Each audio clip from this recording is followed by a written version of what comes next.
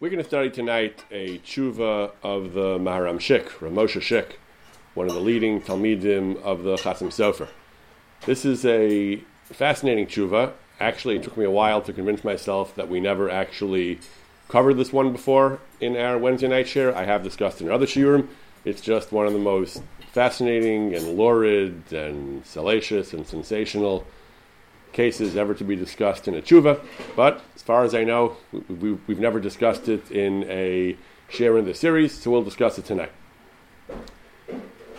About a week or two ago, the right-wing parties in Israel, in the government, are proposing and debating a bill that would impose the death penalty for terrorists. So the political right, the ideological right, is strongly in favor. The Haredi parties are somewhat ambivalent. Why are they ambivalent? So first of all, because the Haredi parties, while ideological on religious issues, tend to be much more pragmatic and less ideological on security issues. They tend to defer and to give weight to the opinions of the security professionals who say that the death penalty might be not such a great idea and might actually make martyrs and encourage more terrorism. But even more interesting is the halachic and religious argument. The reports out of Israel were quoting an MK from Agudat Yisrael, from the Agudat Yisrael, who says that apart from the security issues, there's also a halachic issue. Because even though this bill is targeting Arabs, but the Supreme Court can decide at any time that the law will also apply to Jews. Who are we to advance a law that will lead to imposing the death penalty on Jews? Is the Sanhedrin around? That apparently some of the Haredi parties are concerned, and this is not the first time they've brought this up. They say that the chief rabbi, Rabbi Yosef Yitzchak, was, that probably should be Yitzchak Yosef, I suppose, but they say that he was publicly opposed to a death penalty for terrorists in 2018. For these two reasons. First of all, the Shin Bet thought it might be a bad idea. They might kidnap Jews to use them for bargaining chips for terrorists on death row, but also he was concerned that they might apply it to Jewish terrorists, people who killed Arabs and so on. Only the Sanhedrin has the power to sentence a Jew to death. So we're going to discuss tonight several tshuvas that directly address this question. Is this really true that only the Sanhedrin can sentence a Jew to death? Is it legitimate? Is it ever legitimate for a non-Jewish government or for a Jewish government not in the time of the Sanhedrin, without the authority of the Sanhedrin? Is it ever legitimate for a modern government to sentence a Jew to death? And the government may not ask us, but the question for us obviously is: can we support this? Can we support laws that may give the government power to apply the death penalty to Jewish criminals as a member of the executive branch or as a member of the government in general? Is it legitimate for a Jew to be involved with the machinery of death that may apply to a Jewish criminal at some point? Is it legitimate for Jews to participate in the mechanism of government, of legal proceedings, of judicial proceedings, which may result in the death penalty being applied to a Jew? So the Maharam Shik is one of the most important tshuvas on this topic. There's also a very important tshuva of the Rashba, which he cites. In order to understand these tshuvas, we have to consider a fascinating passage in the Talmud, around which much of their discussion revolves. The Talmud is in Bav Metzia, Daf Pei Gimel Amud Beis, Pei Dal Amud Aleph, Talmud Bavli. The Gemara says that Rabbi Elazar, the son of Rabbi Shimon, he once encountered a government official who was apparently an investigator of some sort, and it was this official's job. He was a kind of detective. It was his job to identify and apprehend criminals.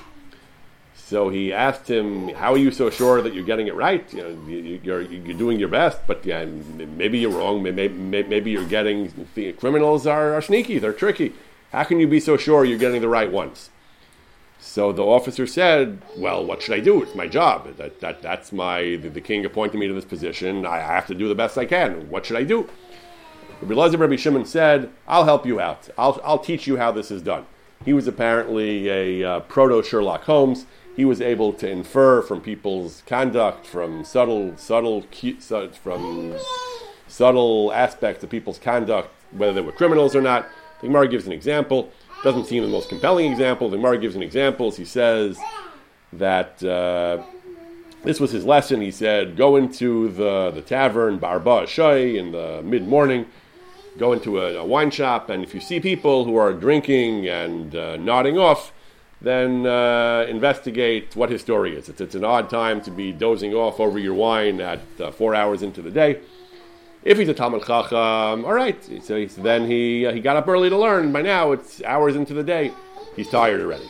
If he's a worker, he says maybe he got up early to work. And if he's a night worker, he says that even if nobody heard him working, maybe he was working at quiet work, nobody heard him. Basically, try to find out if he has a satisfactory explanation, if there's a satisfactory explanation for why he's suspiciously dozing off at 4 hours into the day. If not, if his conduct remains inexplicable, ganvahu, he's a criminal. Previous night he was engaged in using the darkness for his nefarious activities. Seize him. Okay. So when the government heard that Rabbi Shimon was such a clever, again, this doesn't seem to us, just like some of the things in Sherlock Holmes, they seem clever for books, don't seem entirely effective in the real world, but this apparently was an impressive feat of deductive prowess. The government heard. They said, Kraina de Igarta iu lehavi pravanka, you should be the inspector. You really know how to do this job. They made him the inspector. So he accepted the position, and he then carried out the government's job in catching criminals, including Jewish criminals. And as we'll see from later on in the story, these criminals were killed. This is not the United States of America, where thieves are jailed or fined. They used to kill thieves until pretty recently. Even in the West, thieves were killed. So he was apprehending thieves, identifying and apprehending thieves, including Jewish thieves. The thieves would be executed. So Rabbi Shua ben Karcha, one of his colleagues, was not pleased. He said, Chometz ben Yayin, vinegar, son of wine. Your father, Rabbi Shimon, was a great tzaddik, and look at you. You're bringing death to Jewish people. How long will you go on giving over the people of our God for death, for execution? Shalach le, what's the problem? They deserve it. These are kotzim. These are thorns. We're just pruning the vineyard. We're weeding the vineyard. We're getting rid of the thorns. Shalach le, not your affair, not your job. Yavo balakerem v'yachala es kotzav. Let HaKadosh Baruch Hu do this. This is not your business to send Jews to death, even if you think they're Rishonim. And the Gemara goes on. It has some other interesting aspects of the story. But this debate remains to a certain extent unresolved. He justified what he was doing. He said, Kotzimuni Machalam and Akerem. Rabbi Shua ben Karcha was not happy with him. Rabbi Shua ben Karcha said, Yavo balacherem v'yachales kotzav. You should not be giving over Am Hashem lahariga. So the Gemara continues the story for a while. A little bit later, at the end of the daf, the beginning of the next daf, the Gemara brings a parallel story. It says, V'af Rabbi Yishmael Rabbi Yossi matikei ma'aseh liyadeh. Rabbi Yishmael Bar Yossi as well, another chacham of the Tanoim, he also found himself appointed as an investigator, and he also was bringing about the death of Jewish criminals. Eliyahu Hanavi apparently appeared to Rabbi Yishmael Bar Yossi, and he had the same objection. He said, how long will you do this? How long will you give over Jews to death? He had a different argument. He didn't say they deserve it. He apparently was a little bit less sure that this was such a good idea, but he said, I have no choice. Harmona de Malkahu. This is the Melech tasked me to do this. I have no choice. Amarle, you do have a choice. Avucha arak la'asya. Your father, when faced with this choice, or a similar difficult choice, he ran away. He ran to Asya. It was an intolerable position to be in. He couldn't say no, so he fled. He accepted exile. Atarok l'ludkaya. You should flee as well. You should, if you can't say no to the government, you should flee. This is the wrong thing to do, Eliyahu said, and I have no choice is not an excuse. You have a choice. Your choice should be exile and flight. Again, he thought this was a legitimate thing to do, at least if the government charged him to do this.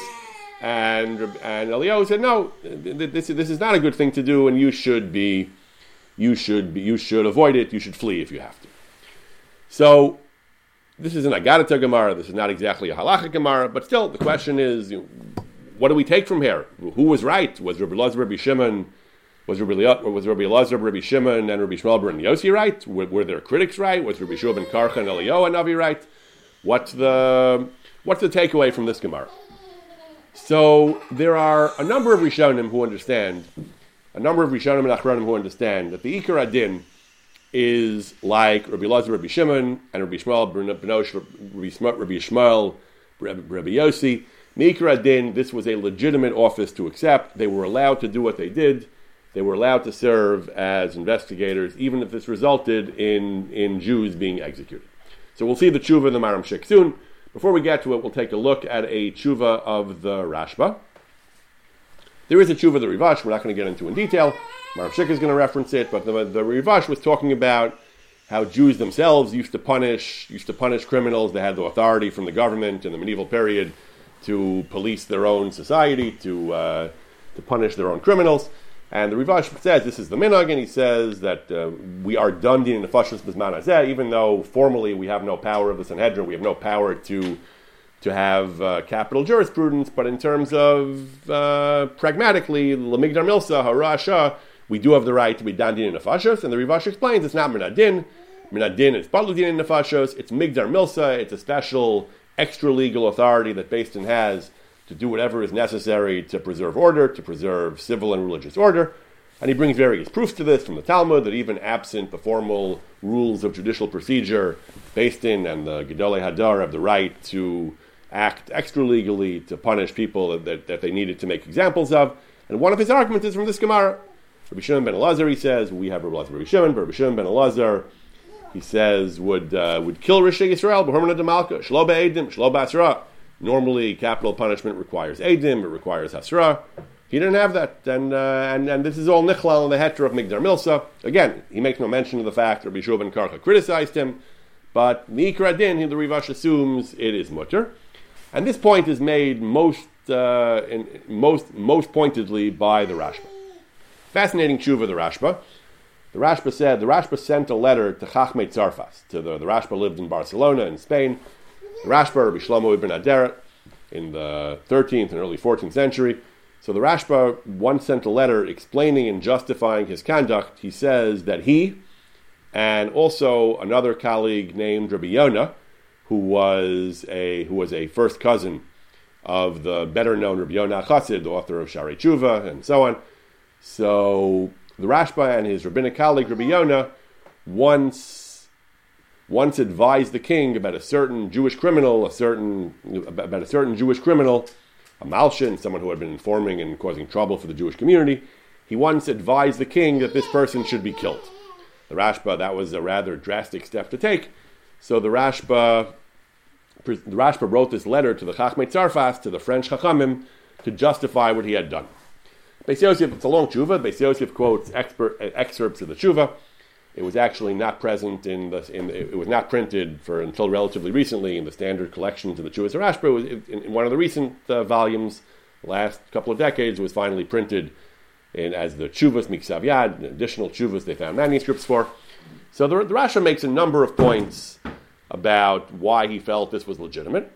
So first of all, he gets into a technical discussion about the fact that they accepted witnesses Shelo b'fnei Baldin, that the Baldin, this Russia, this criminal, was not present in the proceeding where they accepted the witnesses. The Rashba proceeds to justify why he felt that was acceptable, because it was difficult to do. The fellow was Asur B'zikim, he was in prison, he couldn't be present at the Beis Din proceeding, it wasn't practical for the Beis Din to gather the witnesses, bring him to the witnesses. So for practical reasons, the Rashba says it was difficult to satisfy this requirement of accepting Eidim Shelo b'fnei Baldin, of hearing testimony, what we would call this giving the accused the right to confront his accusers. It's a difficult and complicated sugya. We're not going to get into it, but the Rashba feels, based on that rule has certain exceptions, and the Rashba feels that in this case there were valid reasons, there were valid exceptions to this din of not accepting Eidus without the presence of the defendant. Rashba feels this was justified, and therefore we actually have a valid Kabbalas Eidus. The Rashba goes on for a while about this. Then he says, Gidola Mikalelu. Gidola Mikalelu, beyond all these arguments for why we do have a valid Eidus here, the Kabbalas Eidus, the hearing the testimony was valid, even though the Baldin wasn't present. But beyond that, he says, this whole discussion of whether the formal rules of procedure were followed or not would be relevant if we ourselves were paskening and we were imposing the death penalty in our own judicial framework. Then yes, then we have rules, we have psukim, and we have mishnayos and gemaras.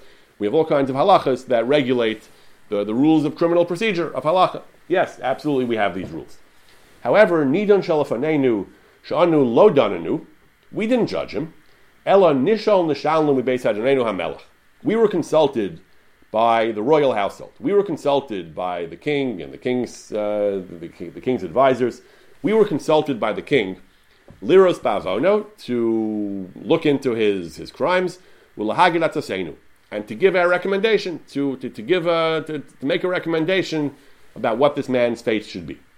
And based on what based on what he had done, based on our investigation into what he did, we said that the king can punish him, the king can kill him. Says the Rashba, this is completely not relevant to the halachic rules of judicial procedure. They are completely inapplicable to this case. Because lo nemru dvarim halalu, these rules, the very rigid and very strict rules of judicial procedure which halacha has, these rules only apply to Dinei Sanhedrin, Migzeres HaKasuv. When the Sanhedrin is judging, or other Batei Din, they're bound by all the formal rules of procedure.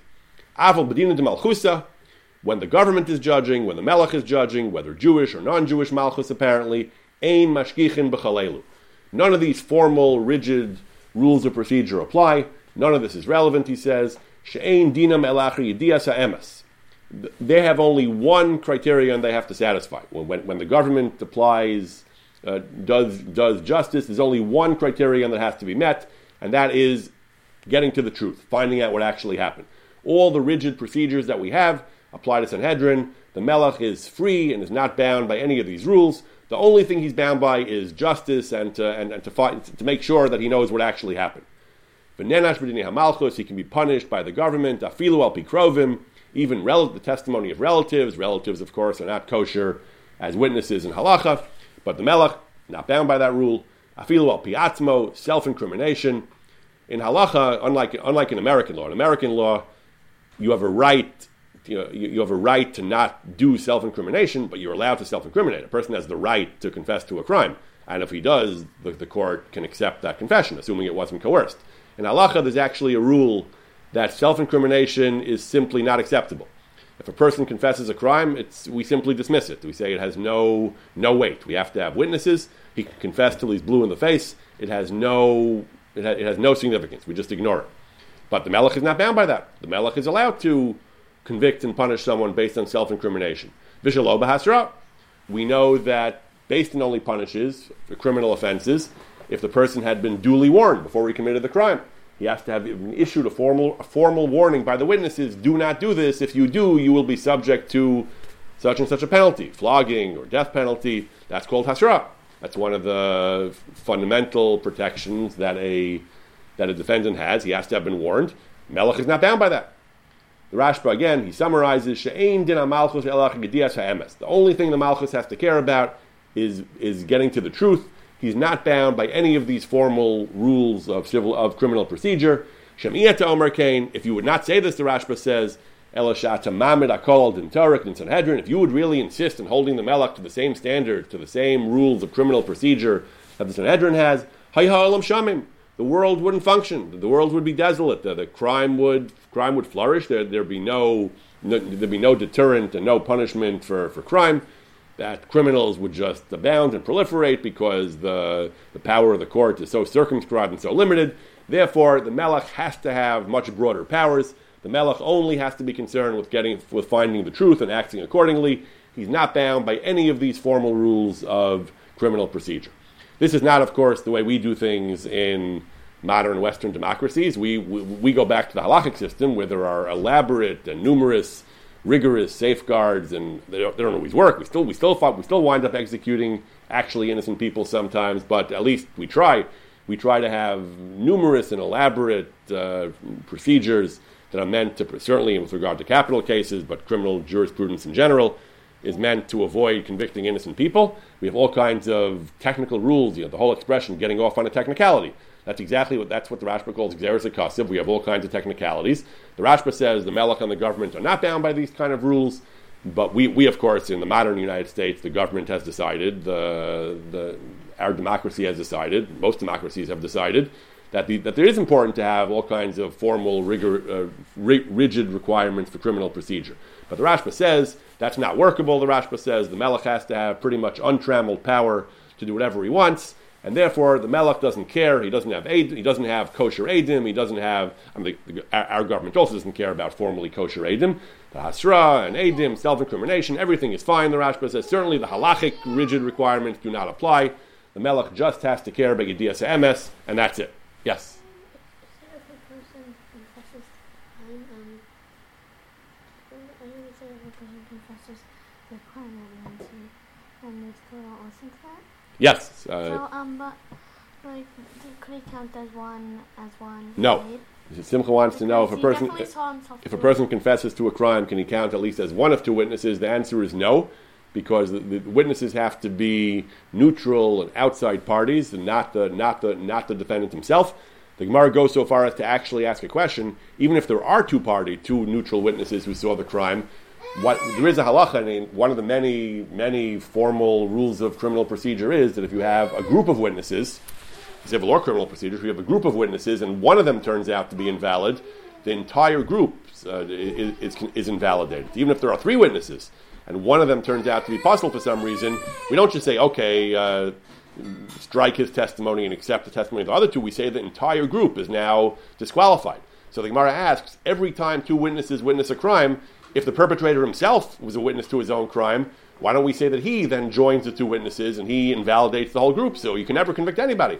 The Gemara asks that question. The Gemara gives an answer. But the point is, no. Self-incrimination has no weight, and it doesn't actually invalidate other witnesses, but he does not count as one of two witnesses, and you need two other witnesses. But says the Rashba, that's only when it comes to Din Sanhedrin. That does not apply to the Din of the Melech.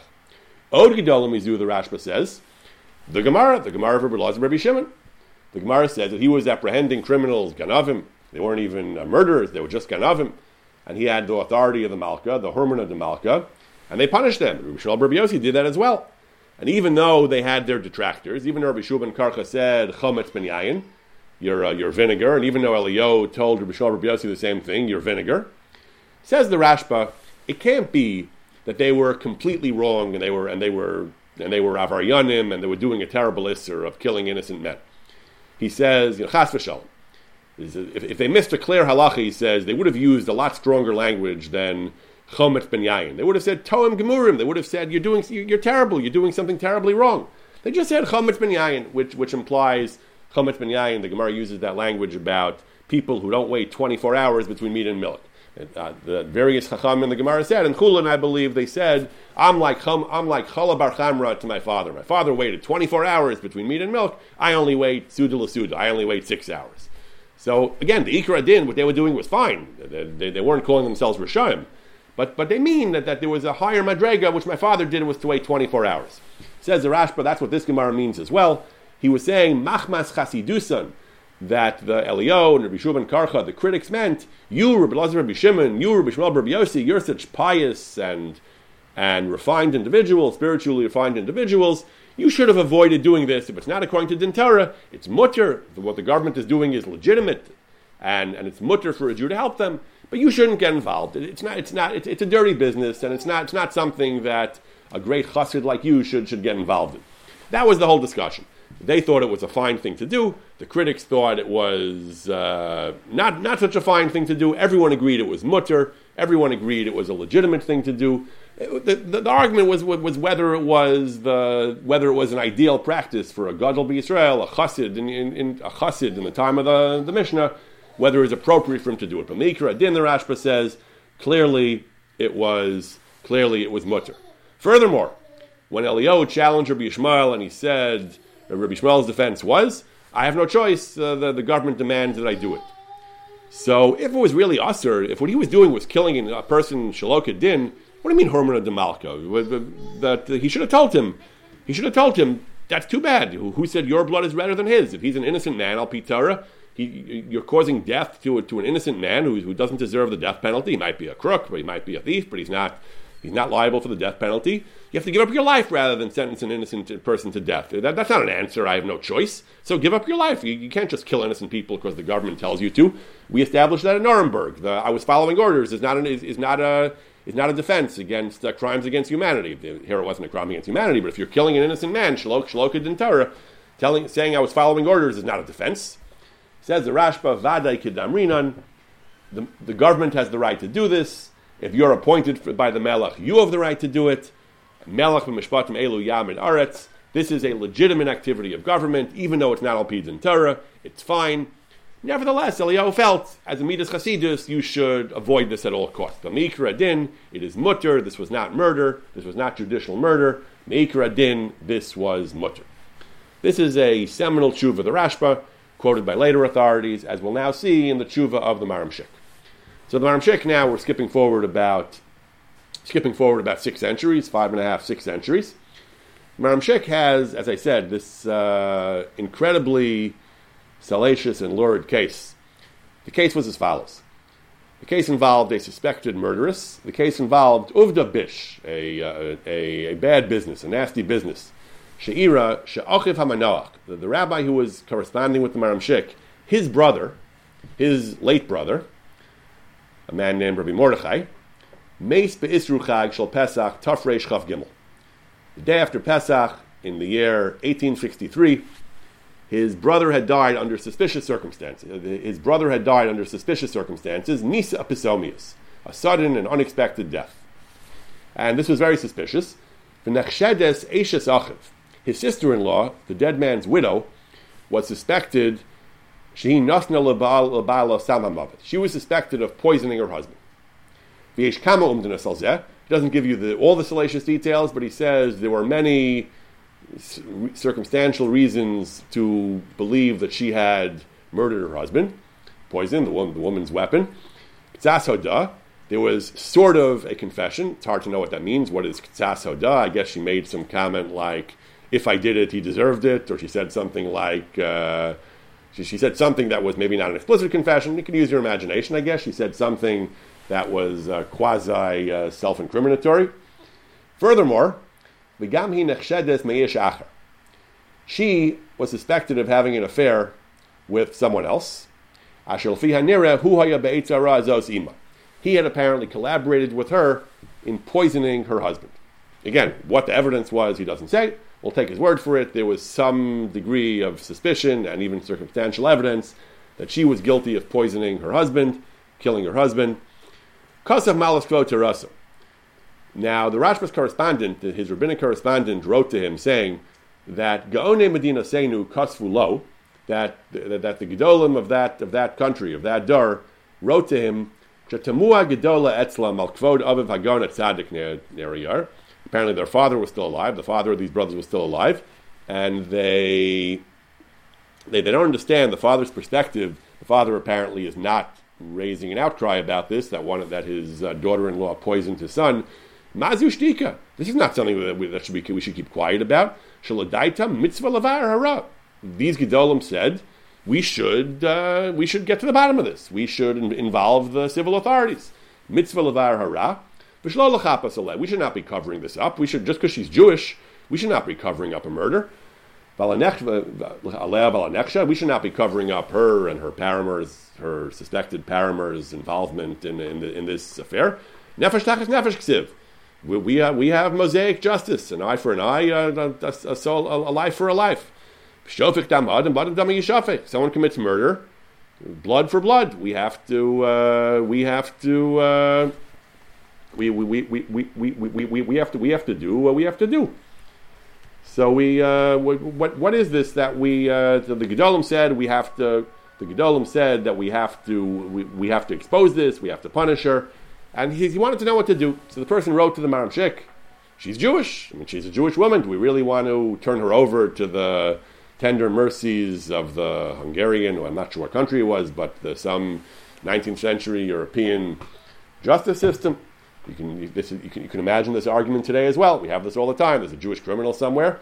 Some people say, throw the book at him, but he deserves it. Lock him up. Let's get him locked up and throw away the key. Others say he's Jewish. We should protect our own. This was a murder.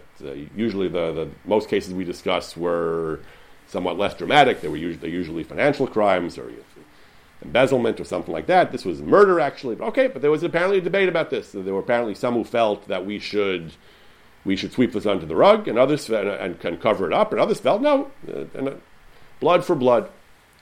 Uladaiti, says the Maram Shik. My opinion is as follows: Hine misha mechuyev misa she'asa ma she'asa be'edim v'hasra. Let's say we have someone who we've established is guilty. We have all the formalities, witnesses, warning, everything. So what happens then? So are we allowed to show compassion and give him another chance or not? Says the Maram Shik, no. That's the first step. Asur l'racham alav. If someone is actually guilty, it is prohibited to show compassion. We are based in is commanded, belaved lo sachas einecha. You're not allowed to have compassion on someone who's guilty of a serious crime. According to the Ramban, it's actually a specific mitzvah saseh, biarta rami kerbecha, that it means destroying the evil means destroying the practitioners of evil. It's not limited to the Goel Hadam, to the relatives, to the blood avenger. It's a mitzvah on Klal Yisrael in general, that to bring those who are guilty to Beis Din and have them punished for their crimes. The Rambam does not count it as one of the Targum mitzvahs, but it's not a machlokas ladina, it's just a machlokas in how to count the mitzvahs. Everyone agrees that if someone actually is guilty, compassion is not an option. We are obligated to bring him to justice and punish him. Even if we don't know he's guilty, even if we think he may be guilty, that's also our obligation. The obligation is to subject him to due process, to bring him to investigate and to lock him up and to find out to try to get to the bottom of it. Furthermore, there is a procedure in the Gemara. Rambam codifies it, even in cases where the formalities I keep mentioning have not been met. We don't have proper eidim, we don't have proper hasra. We'll discuss exactly which formalities in a moment. Even in cases where all the requirements for judicial execution are not met, some of them are not met, there is still a process by which we kill him anyway using a kind of semi-formal, extra-legal procedure called konsenos of l'kipa. We put him in a jail cell and we treat him in such a way that he dies. We don't kill him directly, but we bring about his death through indirect means. That's what the Rambam rules this way. Even if there's no hasra, he wasn't formally warned, so we can't give the formal execution of chenek, of one of the Arba Misas Beis Din, but we still give this extra legal method of being gorim his misa, of causing him to die, or edus miyuchedes. There are other technical shortcomings in the testimony, or bisman hazeh. We don't have this in Hedron, so we don't do judicial execution. Nevertheless, the idea of being gorim his misa, of indirectly causing him to die, that's something that remains in force. In other words, when for technical reasons we know he did it, we have witnesses, but for technical reasons we can't apply the Misas Beis Din, all is not lost, for us at least. For him it is, but we still cause him to die through indirect means. That is still the job of the Beis Din. However, the Maram Shik says, for that you need at least eidim. You can be missing some of the formalities, you can be missing hasra, you can have technical problems with the eidim, but you do have witnesses. It's just that the witnesses don't satisfy some of the technical, rigorous, procedural standards that Sanhedrin needs to execute. But you do have at least eidim.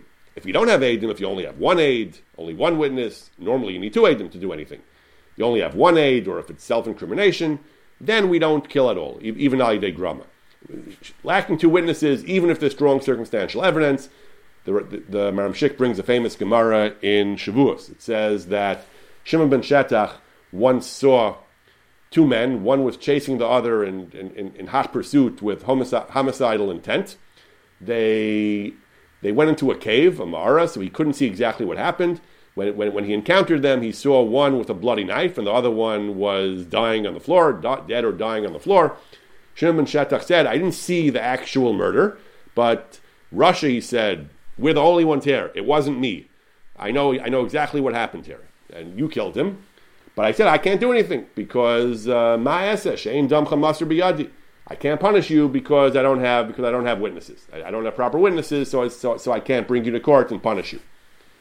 So you see that even though there's a very, very clear circumstantial evidence, since he didn't have witnesses to the actual, I think Tosa says, even he was only one witness, but he meant even if there were two witnesses who saw this, even if there were two who saw these damning circumstantial details, and they could report to base, and this is what we saw. We saw these two people running, and one of them came out with a bloody knife, and the other one is dead on the floor, stabbed to death. It's clear what happened. We wouldn't kill him, because even really, really strong circumstantial evidence is not enough for a judicial verdict of death, a judicial sentence of death. But so that's the halacha. But not even kippah. The implication is we don't even do extra legal execution in this case. If we don't have formal witnesses, we don't do anything. That's the implication. We mentioned earlier that there are poskim who say that even bisman hazeh, that we still do apply extra legal execution, and we have various testimonials to this in the medieval period. But again, generally that's when they had witnesses, or at least often it was when they had witnesses. Maram is assuming they have to have witnesses.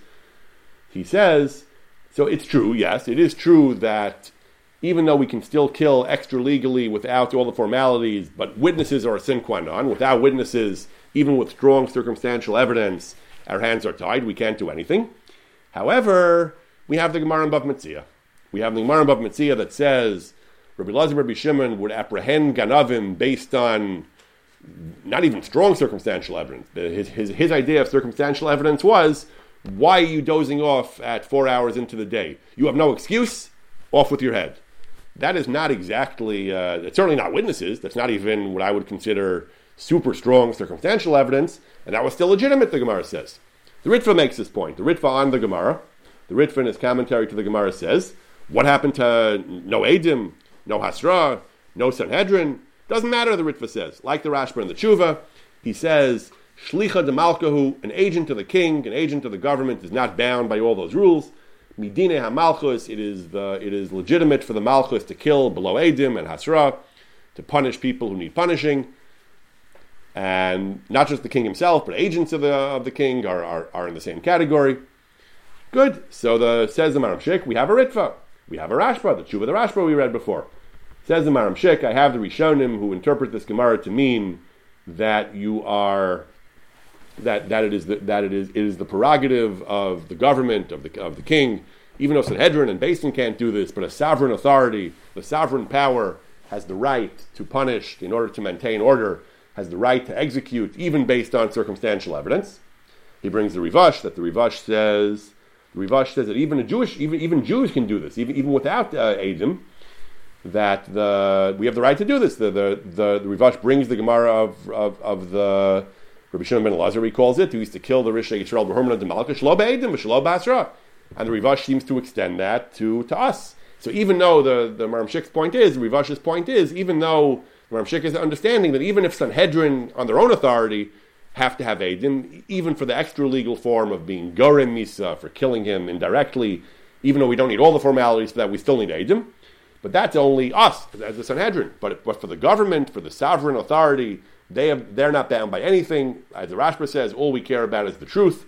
If based on their understanding of what happened, even without any of the formal rules of testimony, even without witnesses at all, circumstantial evidence, if the government reasonably believes, I suppose, that someone is guilty, they have the right to execute him. And when we have that power, if we're agents of the Melech, or if the Melech delegates power to us, we have the right to do that. Therefore, the Maram Shik says, according to these Rishonim, he says that, according to these Rishonim, the Rashba and the Ritva and the Rivash, he says that we have the Melech has the right, and we have the right to cooperate with him, to punish Jews, to execute Jews, even in the absence of testimony. That's all the government's prerogative, and we have the right to assist him in that endeavor. However, the Maram Shik says, the Rambam doesn't seem to agree.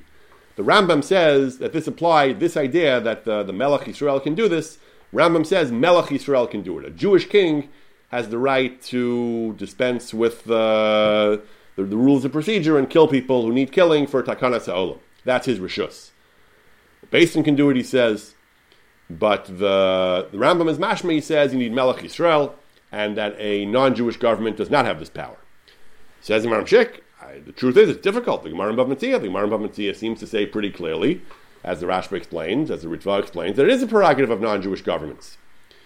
So the Maramshik grapples with this question. He says maybe the pshat is that since we see Rabbi Shua ben Karcha and Eliyahu complain that this is Chometz ben Yayin, so even though they can't deny the fact that the government has the right to do this, he says, but maybe they mean that Jews shouldn't get involved. That much, the government has the right to do it, but Jews have no business getting involved in bringing other Jews to justice in a non-Jewish system of justice. That's why the Ram says Melech Yisrael, yes, a non-Jewish king can do it as well, but in such a case, Jews can't participate. Maybe that's what they meant.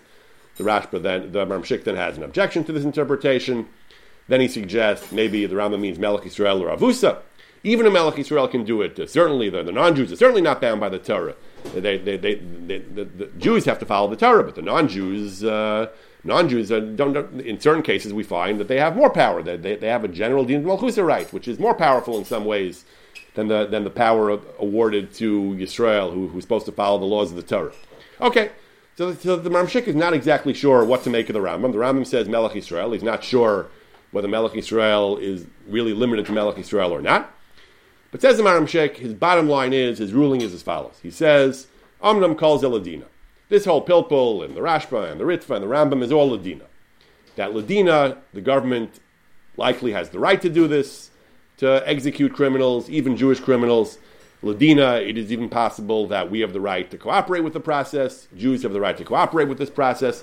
That's all Ladina, he says. But his bottom line ruling and his bottom line recommendation now, finally, is as follows. Even the Rashba agrees that it's something which Jews should not be getting involved in, at least not Gedolei Yisrael. The Rashba himself did. The Rashba, I don't believe, addresses anywhere, if it's really not a Midas Chasidus, why did the Rashba himself do it? So I don't know. Presumably that Midas Chasidus is situational, and the Rashba felt in his case it was necessary. In the Gemara's case, killing a Ganav might not have been so necessary, so they shouldn't have gotten involved. The Rashba may have felt his Moser was an intolerable problem.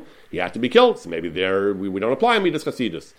You can't be a chassid on the cheshbon of the klal. If the Rashba felt this person had to be destroyed because of a threat he posed to the whole community, then maybe Midas Chasidus is set aside for that.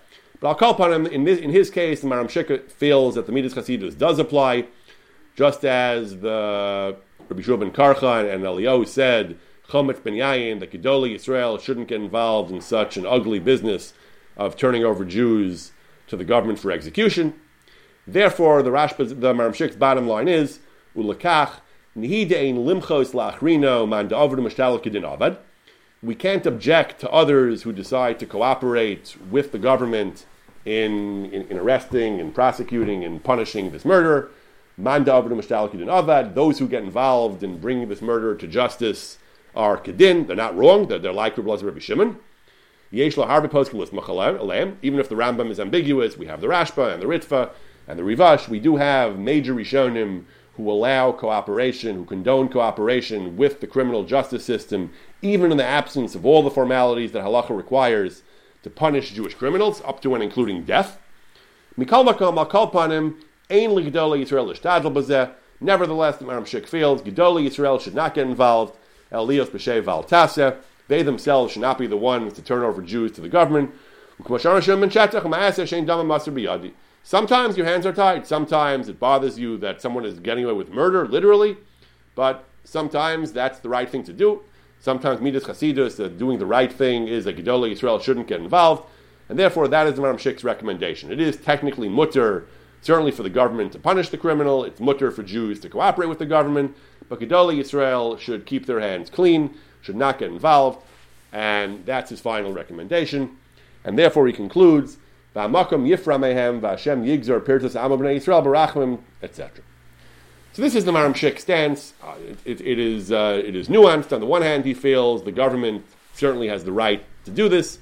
Jews do have the right to cooperate, but Gedolei Yisrael shouldn't get involved. It's a dirty business, and they should keep their hands clean. Now, it's actually a remarkable thing. The Maramshik Actually, at one point in the tshuva, I skipped that part, he actually quotes the tshuva of his own Rebbe on a slightly different case. But it's interesting that the Maramshik's own Rebbe, his great Rebbe, the Chasam Sofer, actually rules in the tshuva. It's not the primary concern of the tshuva, it's a passing comment, but it's a passing small piece. But the Chasam Sofer explicitly declares in the tshuva that it is never legitimate for any non-Jewish government, for any government Bisman Hazeh, to execute a Jew. The Chasam Sofer writes that the Chasam Sofer is discussing the question of whether it's permitted to bribe a non-Jewish judge. That's a topic we're not going to get into tonight in any detail. The Chasam Sofer's position is no, that you're certainly not allowed to bribe non-Jewish judges to pervert the course of justice. That's absolutely usher. However, the Chasam Sofer says in a case where the judge is not acting correctly and you're bribing him simply to ensure a correct outcome, that the Chasam Sofer is willing to allow in certain cases. And one example of one application of that, he says, is if there's ever a Yisrael, if there's ever a Jew who's Yotzei Lehareg B'dineim, who is being sentenced to death, being executed under non-Jewish law. Says the Chasam Sofer, in such a case, you are allowed to bribe the judge, you're allowed to bribe people to save the person's life, because what they're doing is shelo kedin. The Vada, he says, ein shum ofen sheba'olam, there is no scenario in the world, she'is chayev Yisrael hariga b'dineim, that for a Jew to ever be chayev misa, to ever be chayev capital punishment under their law, under non-Jewish law, bli edim v'hasra, without the formal requirements of witnesses, without the formal requirement of being warned, ubeis shel Yisrael mumchim shel chaf gimel, without the requirement of the Sanhedrin, of having 23 judges who are considered expert and smuchim and so on, without all these formalities, which obviously non-Jewish courts of law do not have, it's impossible, there is no way in the world for a Jew ever to be legitimately chayav misa. V'imkein kol harigasam hu shelo b'din Torah. Therefore, any execution that they ever perform on a Jew is automatically shelo kedin, and therefore it's actually permitted to bribe them to save the Jew's life. That seems to be in stark contrast to this entire tshuva of the Maramshik, who says that based on the Gemara in Bava Metzia, non-Jewish governments and courts do have the right to execute Jewish criminals without eidim, without hasra. We Jews can even cooperate with them. So it's a pella. The Chasam Sofer is claiming that we're even allowed to bribe them to let them go because they're doing shelo kedin. And the Maramshik says, based on the Gemara, based on the Rashba, not only is it kedin, we're even allowed to cooperate because it's not midas chasidus. For a Gedolei Yisrael to participate in the process, that's not midas chasidus. But it's certainly legitimate. It's melech b'mishpatim yamid aretz, like the Rashba says. The Rashba himself got involved in his case, and he helped kill this Moser. So this Chasam Sofer is a pella, and the truth is that this objection to the Chasam Sofer, a similar objection, is actually raised in the Sefer Ma'orus Nasan of Rav Nasan Nata Leiter. He says that there are various Gemaras. He brings the other Gemaras as well. He said there are various Gemaras that indicate that it is legitimate for a non-Jewish government to execute Jewish criminals, and it's even legitimate for Jews to cooperate with them. So the Chasam Sofer is very, very hard to understand. However, he does say this, and it's a little surprising that the Maramshik does not acknowledge this. Maybe he didn't see this tshuva. This might have been printed a little bit later than the other tshuvas. Maybe for some reason he discounted it. I'm not sure. I'll call upon him. So there is this position of the Chasam Sofer, but the Maramshik, nevertheless, based on the Rashba, based on other Rishonim, rules that it is legitimate for sovereign governments to execute Jewish criminals, even without all the formalities that would be required of a Sanhedrin. It's even legitimate for Jews to participate in the process, either as agents of the government or if the government delegates authority to us. However, the Maramshik concludes that it's not appropriate for Gedolei Yisrael to get involved. But as we noted, based on the tshuva of the Rashba, it's not so simple to just say they shouldn't get involved, because the Rashba himself did get involved. So even though the Gemara does lay down the rule that it's chometz ben yayin, that it's not midas chasidus, the Rashba says for Gedolei Yisrael to get involved, apparently it's not quite so simple. There are circumstances in which it is appropriate for Gedolei Yisrael to get involved. So what those circumstances are, when yes and when not, I don't know. So the bottom line is, though, that the original question we said, the Haredi parties are reluctant to support bills that might someday bring the death penalty to Jews. So again, there does not seem to be a hard and fast rule, except maybe according to the Chassam Sofer, there does not seem to be, according to most poskim, a hard and fast rule that a non-Jewish government or an Israeli government has no right to execute a Jewish criminal. Should we actually support a death penalty? That's a policy decision. We have to decide whether we should figure out, according to what is the Ratzon Hashem, should we support a bill that might actually result in the death penalty for Jews? That's a question you can go either way on, but the simplistic claim that it's automatically illegitimate for a government to ever kill a Jew, that would seem to be not correct according to most poskim.